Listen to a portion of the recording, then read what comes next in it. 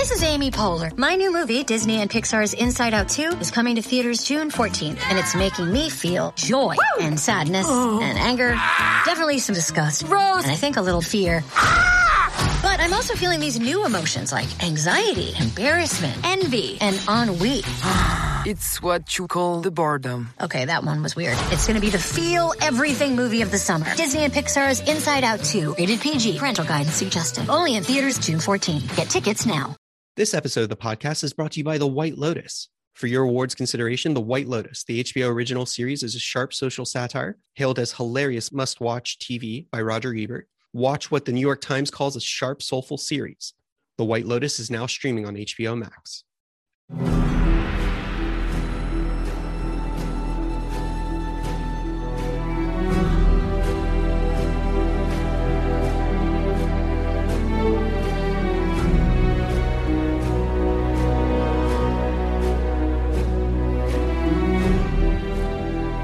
Hello and welcome to another episode of Yellowstoners, a podcast dedicated to getting high on drama and digging into the Duttons and everything Yellowstone, hosted by myself, Mike D'Angelo, and editor-in-chief of the playlist, Rodrigo Perez.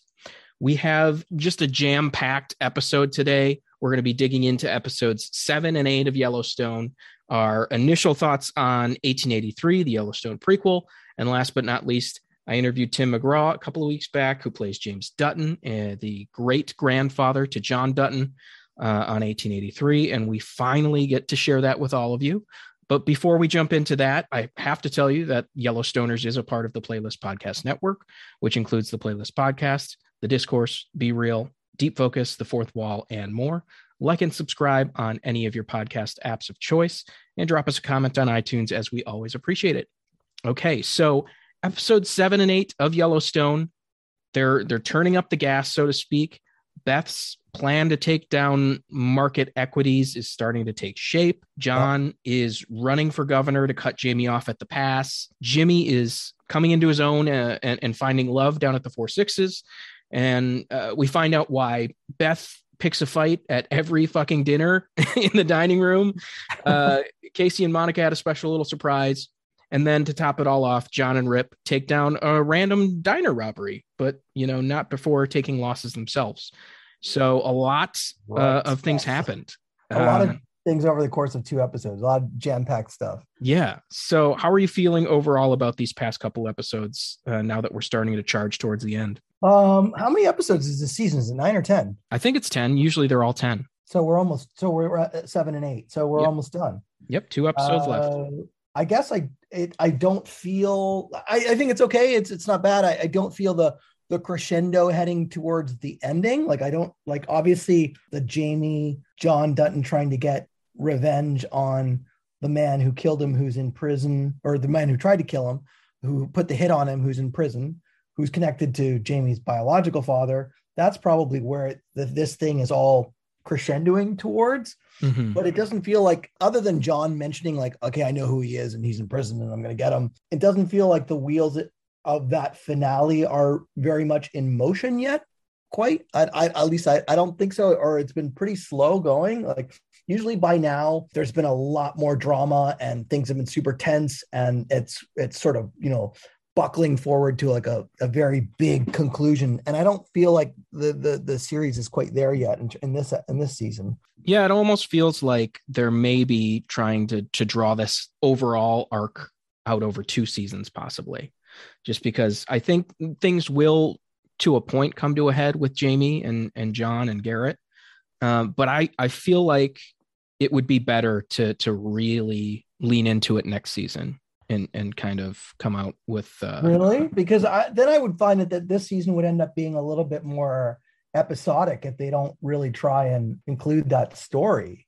Yeah, we'll see. Like I said, I don't think the wheels are quite in motion yet, but if they press the gas pedal in the next 2, they can probably do it. I just don't. I feel like at this point we would know what the final sort of drama would be, and again, we know what it is, but it's sort of still like it just hasn't coalesced in the way that Yellowstone would have by now. The market equities thing seems pretty obvious to me that it's going to backfire on Beth. Yeah. that seems like they almost tipped their hand at it too much. She's obviously working both sides of the fence on that one. So that seems pretty obvious to me. Yeah, I guess the Jamie thing has obviously not turned out the way I predicted. I assumed he would go back to John Dutton and, sell out his father, or being a moral person, he would be repelled by the fact that his biological father, is his name Wade? Garrett Randall. Sorry about that.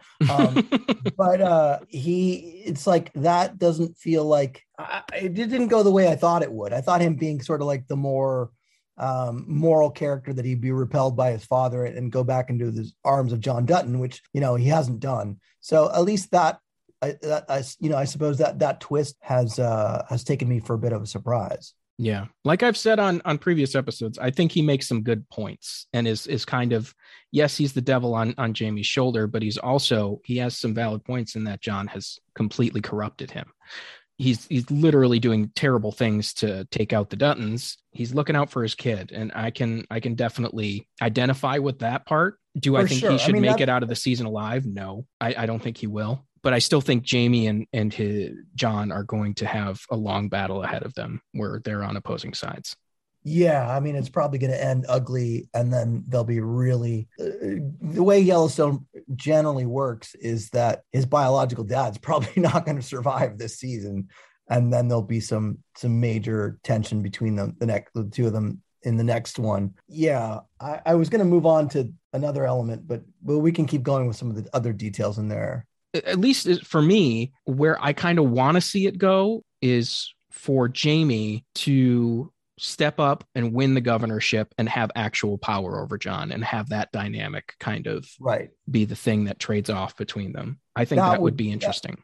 That would certainly be interesting. And there's something to be said about, each season, in most television, each season has like a main storyline that gets wrapped up by the end of the story of the season. And while that is sometimes can be really satisfying, I think there's something to be said about this, like what you're sort of suggesting, that gets a little bit more drawn out, because other than then if, you risk I think Breaking Bad had this problem too, was that like every season there would be like a new person coming for his throne, and by the end of that season that person would be dead, each one, and it would sort of reset, start over. He'd be the big boss, he'd be like, everything's going great, and then he's got a new adversary. And I got really tired of that by the end, and I felt like, to me, that really hurt the overall of Breaking Bad, because it became in a way like very formulaic, and I feel like this show risks that problem too. And if they make it feel like a little bit more, less like an episodic season and more like of a long-term story, I think that would benefit it overall. Yeah, I completely agree. One thing I am enjoying is these little vacations almost that we get into Jimmy's life down at the 4 Sixes. Right. It's almost like you're in a completely different show with him, but it's still very, very Jimmy, where he's this bumbling idiot, just kind of trying to make his way into cowboydom or whatever it is. Yeah. It was kind of annoying at first, and sort of like, are we dedicating a whole episode to this? And now they've figured out a way how to use it in a way that it becomes sort of like, if not comedic relief, just some sort of relief from like the tension of really heavy stuff. Cause like the things that are going there are fairly light now. Like it was pretty dark for Jimmy at first. And now they've used that as a device to cut away to something less grim. And I think that works. Well, and it's developed in a way where it definitely shows that Jimmy has a type. He likes women that are very outspoken and basically tell him what to do, more or less. I don't know if Jimmy has a type, though. I think Jimmy is typed. Like, women just like him and go for him. He doesn't have much say in the equation. He's just like, okay, cool, I'll go along for this, Yeah, you're paying attention to me. I love that. That's pretty much his type, is they say his name. They'll actually like sleep with him. They actually, they'll tolerate him. That's his type. I think Jimmy would pretty much, he's like paper in the air that'll take him in whatever direction it goes. So maybe that's something for an arc for them to eventually put on for him is to him to have some sort of purpose, instead of just being this guy who sort of just like goes here and there or wherever he's told, and, have some sort of agency. I don't know. Yeah. Like that said, I enjoy who he is and this kind of like dumbass and the stupid shit that he does, but maybe he's got to come into his own at some point, Well, it kind of seems like he is. He's kind of Yeah, maybe that's the whole purpose of Yeah. where he is now. And Yeah. they basically written his girlfriend and the other girl out of the show, right? So far, eventually, I think it's all going to come around. Like he is going to be very, I wouldn't say put down roots, but he's going to become stable down there. He's probably going to become more relied upon. His You don't think he's going to come back? Oh, I do. His relationship will be stronger. And then at that point, he's probably going to get called back, and he probably won't want to. And he's going to get thrown into the whirlwind that is the Dutton Ranch. I mean, they can't just have Jimmy doing Jimmy things every season in some random area, or he's eventually going to have to leave the 4-6s. That makes sense. What do you think? Yeah, I like the way you laid down sort of like where things are heading, but like, yeah, I'm struggling to find one that's like my favorite or like the best, because I don't know, it's not quite all fully cooked yet, you know? No, I do. I mean, I really, even though they're kind of meandering and stuff, these moments with Beth and Rip, the Casey and Monica stuff is actually becoming enticing. So I like those things as well. I mean, the whole thing where it actually like cracks Beth and you figure out why she hates being in that dining room and the facade that she's seeing every time she sits down at that table. I think that was kind of a brilliant way to kind of write a reason into her storming out of dinner every fucking time she sits down at the table. Right. She's such a disaster at dinner. Mm-hmm. And did she like spell it out exactly? Was it her mom? Like, did I miss that? Like, what was Yeah, it just kind of, she said something to the effect that it was the facade of the perfect family that John likes to, portray at dinner time there, that it's this idyllic American family that her reality doesn't align with that. And it drives her insane, obviously. Yeah, she's got the allergic reaction to it. Exactly. And Rip, being someone who's just not a part of that, is able to kind of suggest something simple. Yeah, right. Exactly. He's Rip. He breaks it down in the simplest terms and gives her an actual solution that works for her. So what else has happened significant? We saw the loss of one of, I don't think it's a spoiler now because people have probably seen it, but we saw the loss of that sheriff, that main Sheriff cop, Haskell, yeah. Who my theory is he's already on Sheridan's other show. Yeah, I know, right? on Mayor of Kingstown. And he's kind of arguably got a bigger role there. I wonder if they decided, he's doing double duty on both shows. I wonder if they decided like, let him step up on Mayor of Kingstown and have a real kind of role and sort of exit out of Yellowstone, because that's what's basically happened to him. Definitely makes sense considering they're shooting in completely different areas of the country. Probably a little difficult. Yeah. And also that shootout was like, to me, it was like kind of terrifying, but also was like, is that kind of shit happen a lot in middle America? Exactly. Or is this just like the drama of the show, or does this shit happen? Because I was like, I took it as Taylor's like, hey, it's a Western, it's a modern Western, so we have to have a shootout at the corral or the saloon or whatever. So that's his modern version of it. I don't know that there was much of a reason for it other than we have to kill Sheriff Haskell at some point. Yeah, it's sort of strange. I'm trying to figure out if there was like some sort of bigger reasoning to it. And also like, is there going to be a fallout to it? Because like, it was so cavalier in a way, right? Mm-hmm. Like what they did, they're not cops. Is there a point to it, like where it's going to show up on the next episode and it's going to be in the news, and that's going to get John Dutton in trouble, and that's going to hurt his governorship, governorship and all that? Like, I hope there's a real point to it, Mm-hmm. Like I don't like when something of that magnitude is just like thrown aside. This show, even though it's a Western and it's a melodrama, and in its roots, it's still rooted in real human behavior and real human like things. I just hope that it's not one of those things. It's just like, yeah, we had a shootout, we killed a couple people, we move on. Like there needs to be, I think, some consequences or some fallout. I think you're right. I think it's going to come out and hurt John when it comes to all the governor stuff, but we'll see what happens. Obviously, there's a lot of threads hanging at this point for 9 and 10 to wrap up. The Jamie and John showdown, which is coming, I guess, and both of them running. That's probably the most interesting part. It's just still so distant. It's like it feels like 7 and 8. They should have been butting heads already, and they're not. They're not even in the same room yet. Yeah, they're teasing it, but they're not there yet. I know it's coming. Do you want to talk about the whole Casey and Monica, her being pregnant thing? How do you feel about that? I mean, it's fine, whatever. I think my biggest in my craw is this, and I'm enjoying 1883, and maybe this is the way to segue it, but the commercial for it, essentially, it's like, again, they play like 10 minutes of an episode or something of the future, or it's not clear, but like, it's pretty annoying. In fact, like I was like, you're opening the episode, a new Yellowstone episode with a completely different show, and you're forcing a viewer who may not know it or haven't seen it to like watch, like, I mean, maybe it wasn't 10 minutes, but it's all like, yeah, they really wanted people to watch it. And obviously they were really wanting people to watch 1883. And as someone who's seen 1883 or the first 3 episodes given to press, I think it's pretty good. But I find it like annoying. Like, I'm like, these are 2 kind of separate things. And I know you want people to see it, but it's like super interrupting. I don't understand what thematically, what this thing had to do with this episode of Yellowstone. I think in the first episode, when they did that, at least that I, realized eventually that they did have a thematic resonance to it with, like, the buried indigenous people. Mm-hmm. So there was a connection there, but this one just felt like really gratuitous.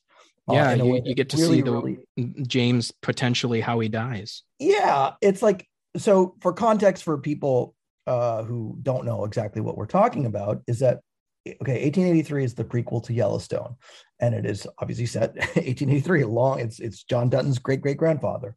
And the show starts off at a certain point, and it's basically the best way to put it is like, pioneers going on, I wouldn't say an adventure, but like pioneers just trying to figure out where they want to go and where they're going to, like, homestead, where they're going to live. And that's going to take them on a big journey. And so that the 1883 is essentially the beginning of the Dutton Empire before it started, because they're in Texas right now. They're traveling to Oregon on the show because they're helping some migrants. And then eventually they're going to get to Montana. So like if 1883 runs for, I don't know, however many seasons, I'm assuming the last season is when they finally get to Montana or something like that. It's like they're not going to get to Montana right away. But on Yellowstone, they're showing us some pretty crucial things that are already happening in Montana. Even for someone who's actively watching both of them and enjoying both of them, I'm finding that jarring.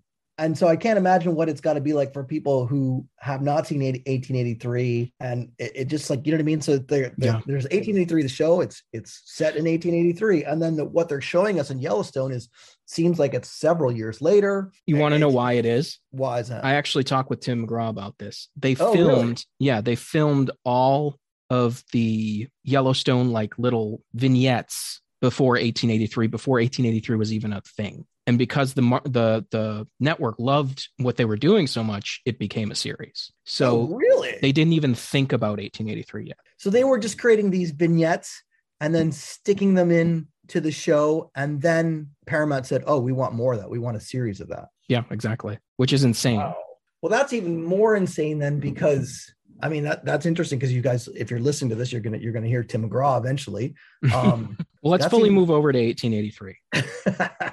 That's just strange to me, because then you'd have to be like really, really invested in Yellowstone, because it's not like they really set up and explain to the viewer who Tim McGraw is on Yellowstone and stuff. Like, you kind of get it through dialogue, but it's not super spelled out, right? I mean, I think he's referred to as James Dutton at some point in the first time he appears. I'm not positive, though. I'd have to rewatch. I think maybe in the very first episode they did some sort of title card or something. Yeah, and they put the year up, which was like in the 1890s, so it's afterwards. Right. I mean, I still feel like that's a lot to ask for an audience. Again, as someone who's watching all these things, I'm like, what? Why is this here? I'm always very confused when 1883 pops up, even in context of knowing what it is. So yeah, it's interesting in that it's kind of, where everything's headed already. So it's kind of strange. But again, they didn't have the roadmap really. So they're just kind of making it up as they go. And luckily they're successful so far. Interesting. Let's talk about 1883, which Paramount made a big fanfare today about it being the highest rated premiere on Paramount Plus, and then the highest rated new series premiere on cable since 2015. So it did good numbers for them. So all this, maybe all those little crossover vignettes and the commercials that they've been playing in between nonstop, really paid off. So maybe someone when they're listening to me complaining, an exec would be like, just point at the wall and point at these numbers and be like, shut the fuck up. Scoreboard, motherfucker. Yeah. And in that sense, it's like, okay, maybe that's hard to argue, especially in a time in an era when we're looking at like, ratings of this or that, or box office doing poor, like it's, I guess I get it on that level. And you really don't need any of the stuff that appears on Yellowstone to understand and enjoy 1883. Oh no, you could just totally watch 1883 in a bubble, and that's the good part of it. I don't think you should ever expect a viewer to watch two different shows and understand and know all the ins and outs of all that stuff. You definitely should not do that. And so that's what I like about 1883 is that, like, yeah, you can watch that in a bubble. You could never turn on an episode of Yellowstone and it'll be fine so far anyhow. Yeah, it's a pure prestige Western, which is really interesting to see because you don't really get to see that much these days. I mean, we got a little bit in Westworld, but obviously that took a huge turn. Right. I gave up on Westworld. I found it so uninteresting. Definitely self-involved. But this kind of plays like Oregon Trail, the series, in the best of ways. I kind of like it. It's everyone versus the elements and bandits and everything that comes along with heading into uncharted territory in the Old West. I agree. And it's also, thematically within Sheridan's wheelhouse, which is like men or people in their environment and them being the products of their environment, and the ideas of self-reliance, living off the land, all the challenges that come with that. Whether it's like you said, the climate being the antagonist or other people or whatever, there's just myriad challenges along the way. And the show is essentially a family, which is the Duttons, James Dutton, played by Tim McGraw, his wife, played by Faith Hill, and their family, and them going on this journey. They've been wrapped up with a caravan of immigrants. And so that's the other part of the story, if you want to tee that up. Well, Sam Neill kind of takes on this losing battle of helping these like Gypsy and German immigrants across the Old West, even though he knows it's like a doomed project that he's taking on with LaMonica Garrett, who's kind of his right-hand man. He ropes John into it just because he sees him as someone who's handy and knows what he's doing. And James really reluctantly says yes. Like he doesn't want his family wrapped into this, but he's doing it anyway because he's a Dutton, basically. He's a good man that just... Well, yeah, I mean, like essentially his family, I think, it's not super clear, but it's like basically like we're heading in the same direction. It will be mutual. Our interests are aligned and I will help you out. But he's like, I'm not taking a paycheck. Like everyone else who's working with Sam Elliott's Shea Brennan character is being paid, right? Like they're on he's doing it for two reasons, right? One, he's getting paid to take these immigrants, and two, he thinks it's the right thing to do. And we will, I guess I won't spoil that element, in case because I'm assuming a lot of people probably hasn't watched that yet, but he's coming just from great tragedy and he's lost everything. Yeah. And that's sort of like, I liked how it really started with that because it explains everything about who he is, right? Exactly. He's lost everything. He's faced this horrible tragedy and he's about to give up. He's about to give up his life and he decides not to.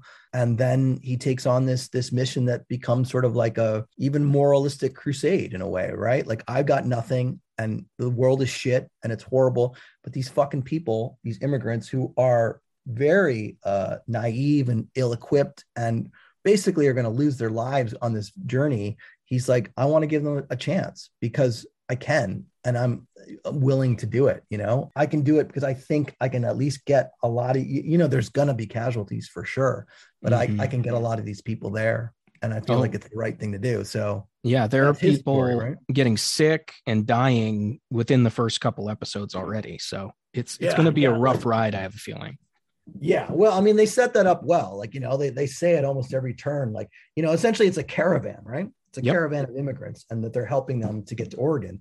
And they basically say like, I don't know how many times they say it to each other, but it's basically like, we're going to lose a lot of these people along the way. We're not even sure if they're going to make it. And we've seen that happen over the course of the 3 episodes that we've seen, like a lot of, there's not many key immigrant figures. There's one guy named Joseph who's played by Mark Reisman. And he's sort of like the main like the main leader figure, but there's only like maybe him and one other person who, the rest are sort of this big organic shape of people who, you know, I'm sure more will come to the surface, but right now it's just maybe him and that other woman who's like that, who's, you know, called that gypsy woman. Yeah, who lost her husband and is kind of trying to. Yeah, and there's a lot of like, you know, a lot of hardship and a lot of people living through those hardships, which I think is also a very Sheridan thing, right? Like a lot of these people are coming with like major baggage because the environment was hostile and harsh back then, and people lost children easily, people lost family easily.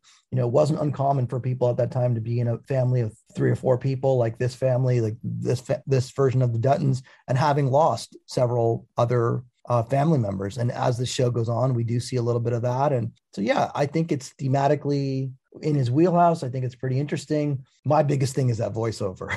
Yeah, I knew that was going to come up just because, the second we heard it, we're like, what? And you were like talking to me about it offline instantly. Yeah. You want to tee that up a little bit? Well, I mean, the whole show is done. Isabel May, who is amazing on the show, as Elsa Dutton.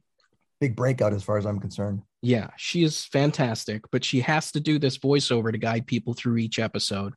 And it's just, I don't know. It doesn't work for me. It really doesn't. I don't think so either. I found it really fascinating in a given his milieu is so masculine and brawny and stout and, you know, all this steely men and stuff, to give essentially the perspective of the show is from the teenage daughter, right? Mm-hmm. Like this feminine perspective, like she's telling the story really. And she gives us like interludes. She sort of checks in with the audience. It's a device that so far Sheridan has never really used. And so in theory, it's different and it's interesting to give it a female point of view, but it's just so, it's like, I called it in my review, like basically the same voiceover kind of thing from Terrence Malick's Days of Heaven from Linda Mann. Mm-hmm. It's very like frou-frou. It's very, you know, little gossamer poetic things here and there. And it just does not work with what he's set up. Yeah, and the accent doesn't completely land every time.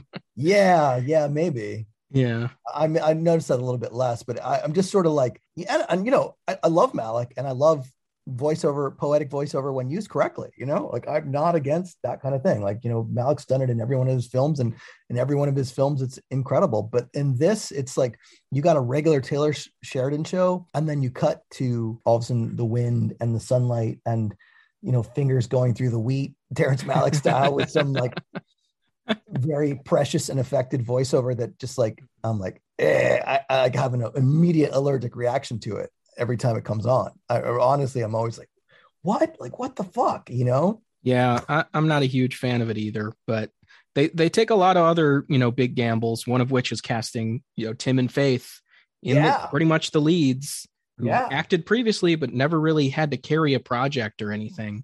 And not even a project, a series that like will probably go on for a long time. Yes. And they are amazing in it. They're fucking great. Like I can't believe I'm saying these words. Like I remember like even saying to my wife, I was like, you know, because we're big Yellowstone fans. We watch this and now we're watching 1883.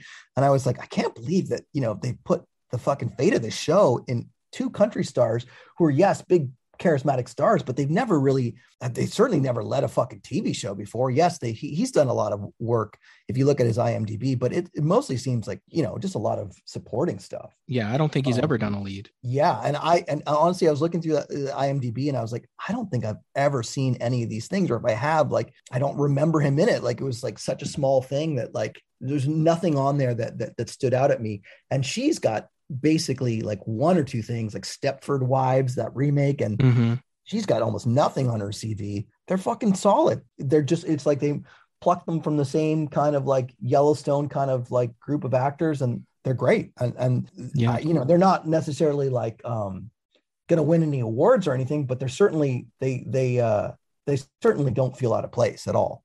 Yeah, it seems the Emmys are a bit Yellowstone averse. We'll see now that it's becoming more and more popular if they start paying attention, but it doesn't seem like they really care to. I kind of doubt they will. And I think that's almost kind of fair, because if I think of like all the stuff that I think is top shelf TV, I don't think overall Yellowstone is quite there in terms of like, Kelly Riley deserves some fucking awards, man.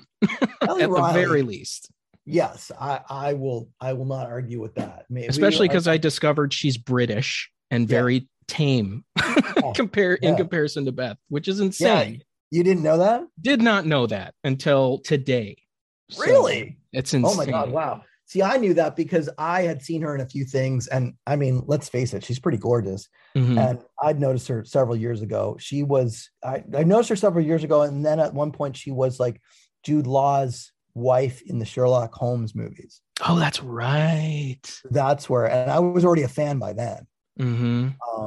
And then and then she got this, and it really took her to a next level and really blew her out. But anyhow, back to 1883, like everyone's really good. Isabel May is terrific. Mm-hmm. As Elsa Dutton, they're the eldest daughter of James and Margaret. That's Faith Hill's character's name. And who else do we got? We got LaMonica Garrett, who you mentioned. Yep. And then you've talked to, we'll hear it on this podcast eventually, but you've also talked to Eric Nelson, who is a character called Ennis, who is a young cowboy who joins this caravan eventually, I think in the second or third episode. So yeah, you talked to him, and we'll roll that interview out probably next time, right? Yep, next week we'll throw it on the end of that one. And he's kind of like I wouldn't say he's a direct correlation to Jimmy, but he's kind of that fool who's likable. Obviously, is a love interest for Elsa. And his buddy, that James Landry, Herbe guy, is really good too. He's always been he's a great little indie actor.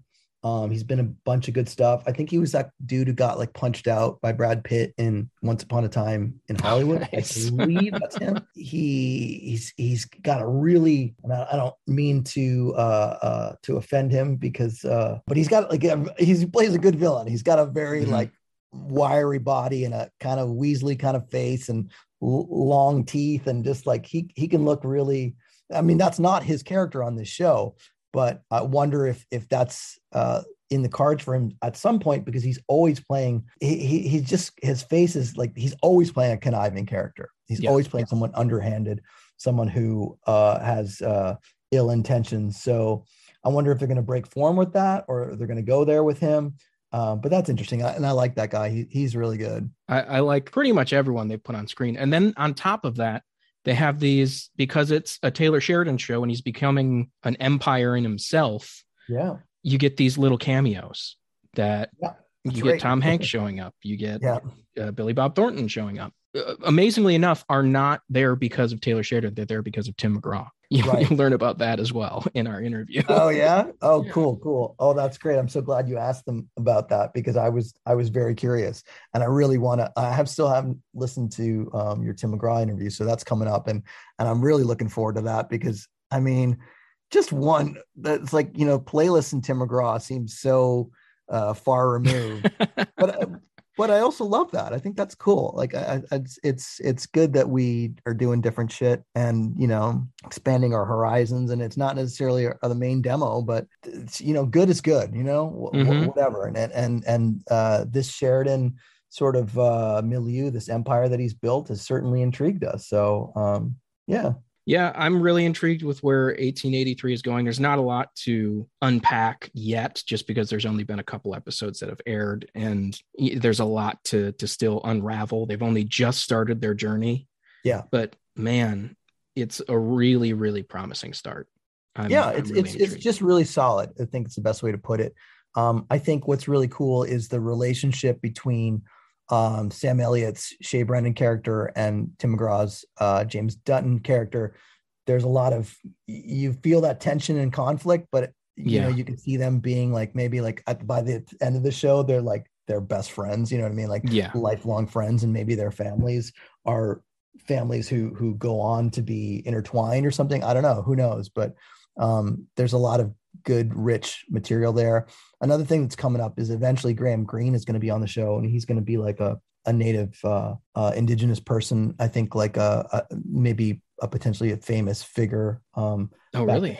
He's going to be on it. And so that'll be interesting. I'd like to see where that goes. Yeah, well, they open up with a bit of a tease as far as where this is all going, which is kind of a slaughter of their whole camp. At least that's what it seems like. That's right. The show starts off in the future, and then fast forwards back to I guess their present. So yeah, that was interesting because who knows when we're going to see that, right? Like this basically it begins with a massacre at the hands of Native Indians, and Elsa Dutton is sort of like she looks like she's the only one alive at that point, but we don't really know. But it's definitely an intriguing way to start it. And now we'll have to see when that show catches up with that moment. And it'll be interesting to see if that's something that, like, comes at the end of the season, or if it's like way down the road. I have a feeling they'll at least tie it in by the end of the season. Yeah, you probably should, but I guess you kind of just never know, Yeah. I guess it would be a pretty big gamble for them to expect people to understand what that is like 2 seasons later or something.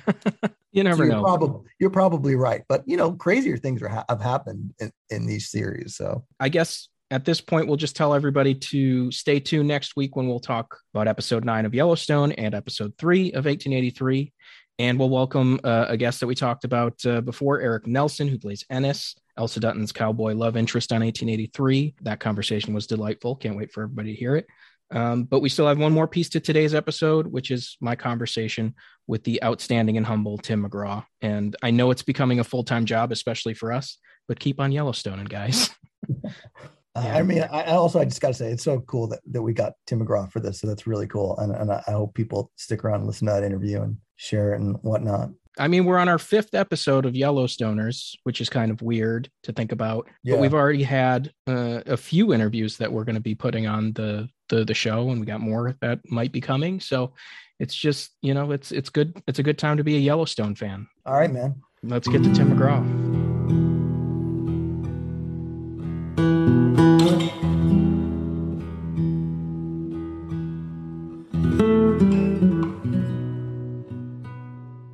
Tim, thanks so much for giving me your time today. I really appreciate it. I like everybody else, I've gotten to see the first 3. I think you're outstanding in this role. It's really, really great. I appreciate that. Thank you. So let's go back to the beginning as far as how did this come to you? I picture Taylor begging you to do it because I don't see you like pursuing a role like this. So how did this come to you? Yeah, I certainly wasn't looking for a TV series to do. Yeah.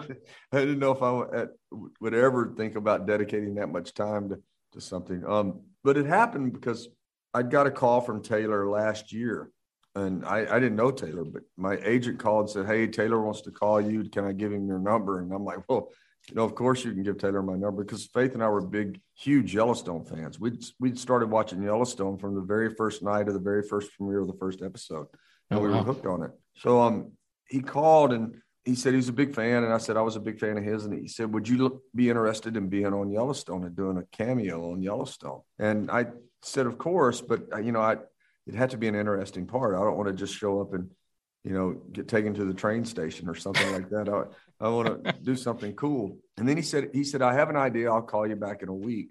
Sure enough, a week later, he called and laid out the idea that he had for this flashback, couple of sequences of being the original Dutton who founded Yellowstone Ranch. So we did the flashback sequences. And a couple of months later, he said, I played the flashbacks for the studio, and I think that they want to buy an entire prequel based on these. Would you be interested? And I said, well, of course I'd be interested. Then you go through all the business part of it where, let's talk about, once we get down the road, we'll talk about the deal. We'll talk about, if we get all those things right, and then we see the script, and of course we're interested. And then he started sending the scripts to Faith and I. And from the very first one, we were completely bought into it and hooked. It was just magic. I've read a lot of scripts, read a lot of books, heard a lot of songs. This is one of the best things I've ever read in my life. Faith and I both said that.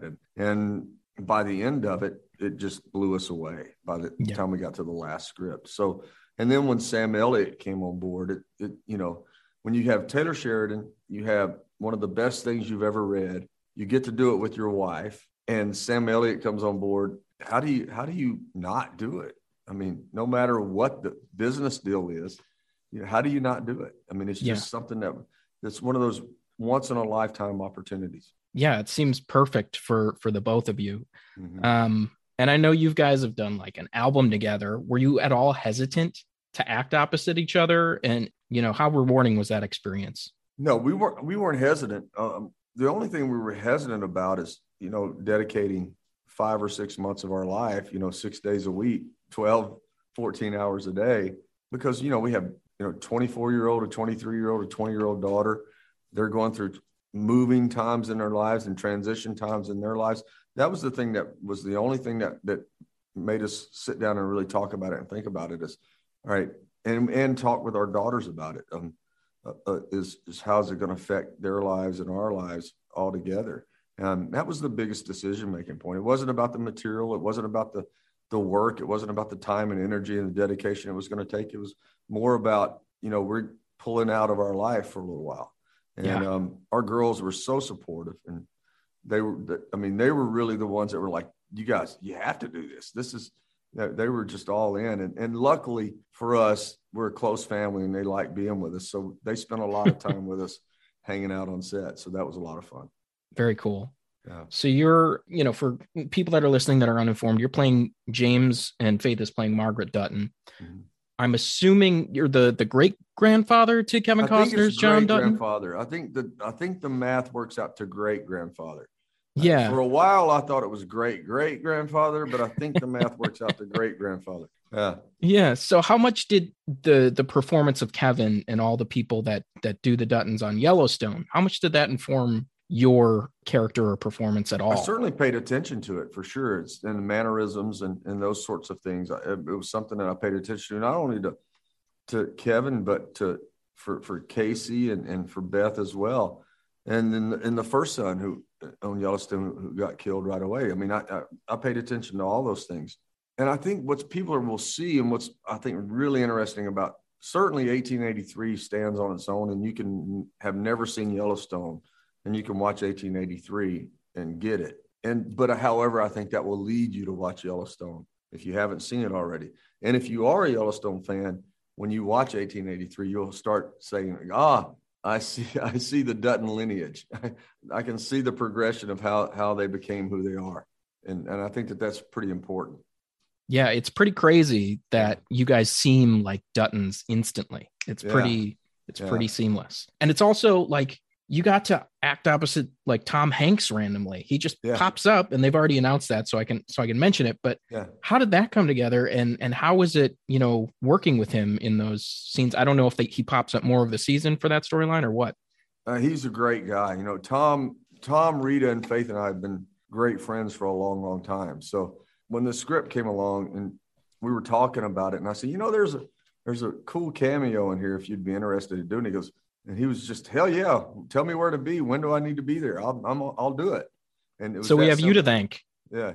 So it was that simple. He was there to support us and support his friends. And that speaks volumes about who Tom Hanks is as a person. Yeah. And I know he's a huge history buff too. So that probably had a draw. Oh yeah, absolutely. He did a lot of studying. He knew all about the character he was playing, for sure. Mm-hmm. Yeah. And then obviously, like you said, Sam Elliott pops up, Billy Bob Thornton. I know and Sam. Billy Bob and I go back a while too, because we were on Friday Night Lights together. That's right. Yeah, That's right. So we've been friends for a long time as well. Yeah. Man, and I know Taylor is basically in love with Sam Elliott. I don't know how much he fawned over him on set, but what kind of tone do those guys set on the set?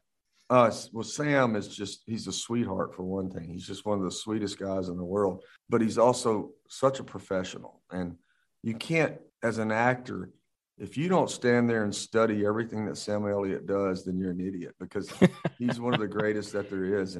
And for me, just to be offset and watch him work, and then to be in scenes with him, is one of the most rewarding experiences I've ever had in any part of my artistic career. And you both get some pretty heavy scenes here to play off each other and solo. Yeah, it's really great stuff. And I'm hearing the shooting experience was insane, like 100-degree heat, no bathrooms in the middle of nowhere. How was it from your perspective? Were you enjoying it, or were you like, this is a little too out in the middle of nowhere? We were enjoying it, but it was challenging for sure. I mean, probably the toughest is having to pee. Because you got chaps on, you have gun belts on, you have button fly pants, and when it was cold, you had long john. I mean, it was like it was tough to have to do that. But yeah, when Faith and I first signed up to do this, I told her, I said, we're just so you know, we're either going to be cooking hot or freezing cold. There's not going to be many days that's in between and comfortable. So just know that when we're going into it. And it's been that way. The elements have been really challenging for us and the crew. But I think that that's part of the character of the show. And I think that really lends itself to an extra element of the show that adds the realism to it. Yeah, you can really feel it. Yeah. And even in the episode where it's kind of explaining the dangers. Yeah, it's pretty intense. I'm wondering, just with this being your first, like, where you and Faith are top of the card pretty much, how much pressure do you feel going in? Did you ever feel like maybe I shouldn't have said yes to this? Or was this like, I am so glad I said yes to this the whole time? We were always glad we said yes to it. I don't think we ever thought, we never wished that we hadn't done it. I think our biggest, not concern, but our biggest driving factor was we didn't want to be a weak link in the project. And, it's easy to look at us and think, maybe should they have gotten this gig because, who are they to get this gig? They're, all that stuff. But we wanted to make sure we brought our A game when we did it. And we didn't want to let any of the other actors down.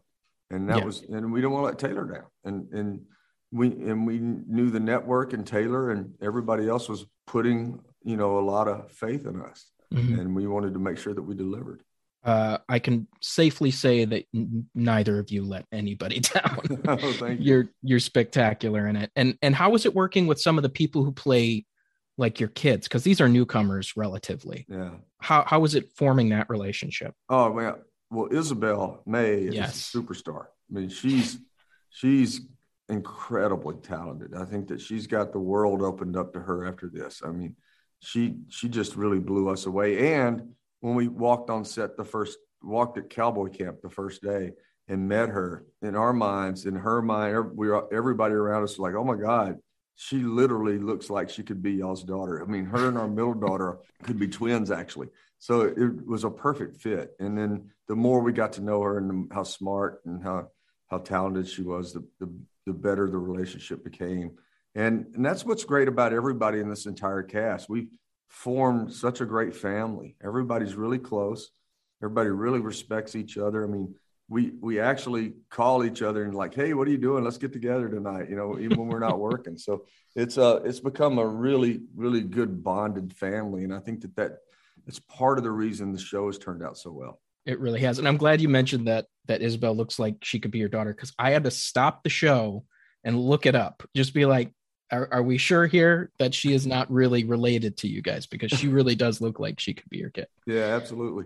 And then I just have one last, fun question for you, just because I'm a huge fan of Yellowstone myself. Do you have a favorite Dutton on the original series? And I'll count Rip as a Dutton as well. Well, I like Beth. Oh, you've made the right choice. Yeah, I mean, I'm a Beth fan for sure. I mean, who wouldn't want to be Beth? Yeah, exactly. She's got the craziest lines in the whole world. Yeah, what a great role, right? I mean, what a great character to play. Yeah. I'm a Beth. I'd go on Beth's team. Yeah, for sure.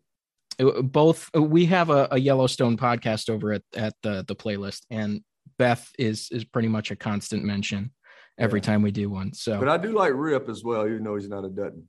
Yeah. I mean, he's basically an honorary Dutton at this point, For sure. And who knows? He may be a Dutton. We just don't know yet. Who knows? That's true. You never know where things could lead. Yeah.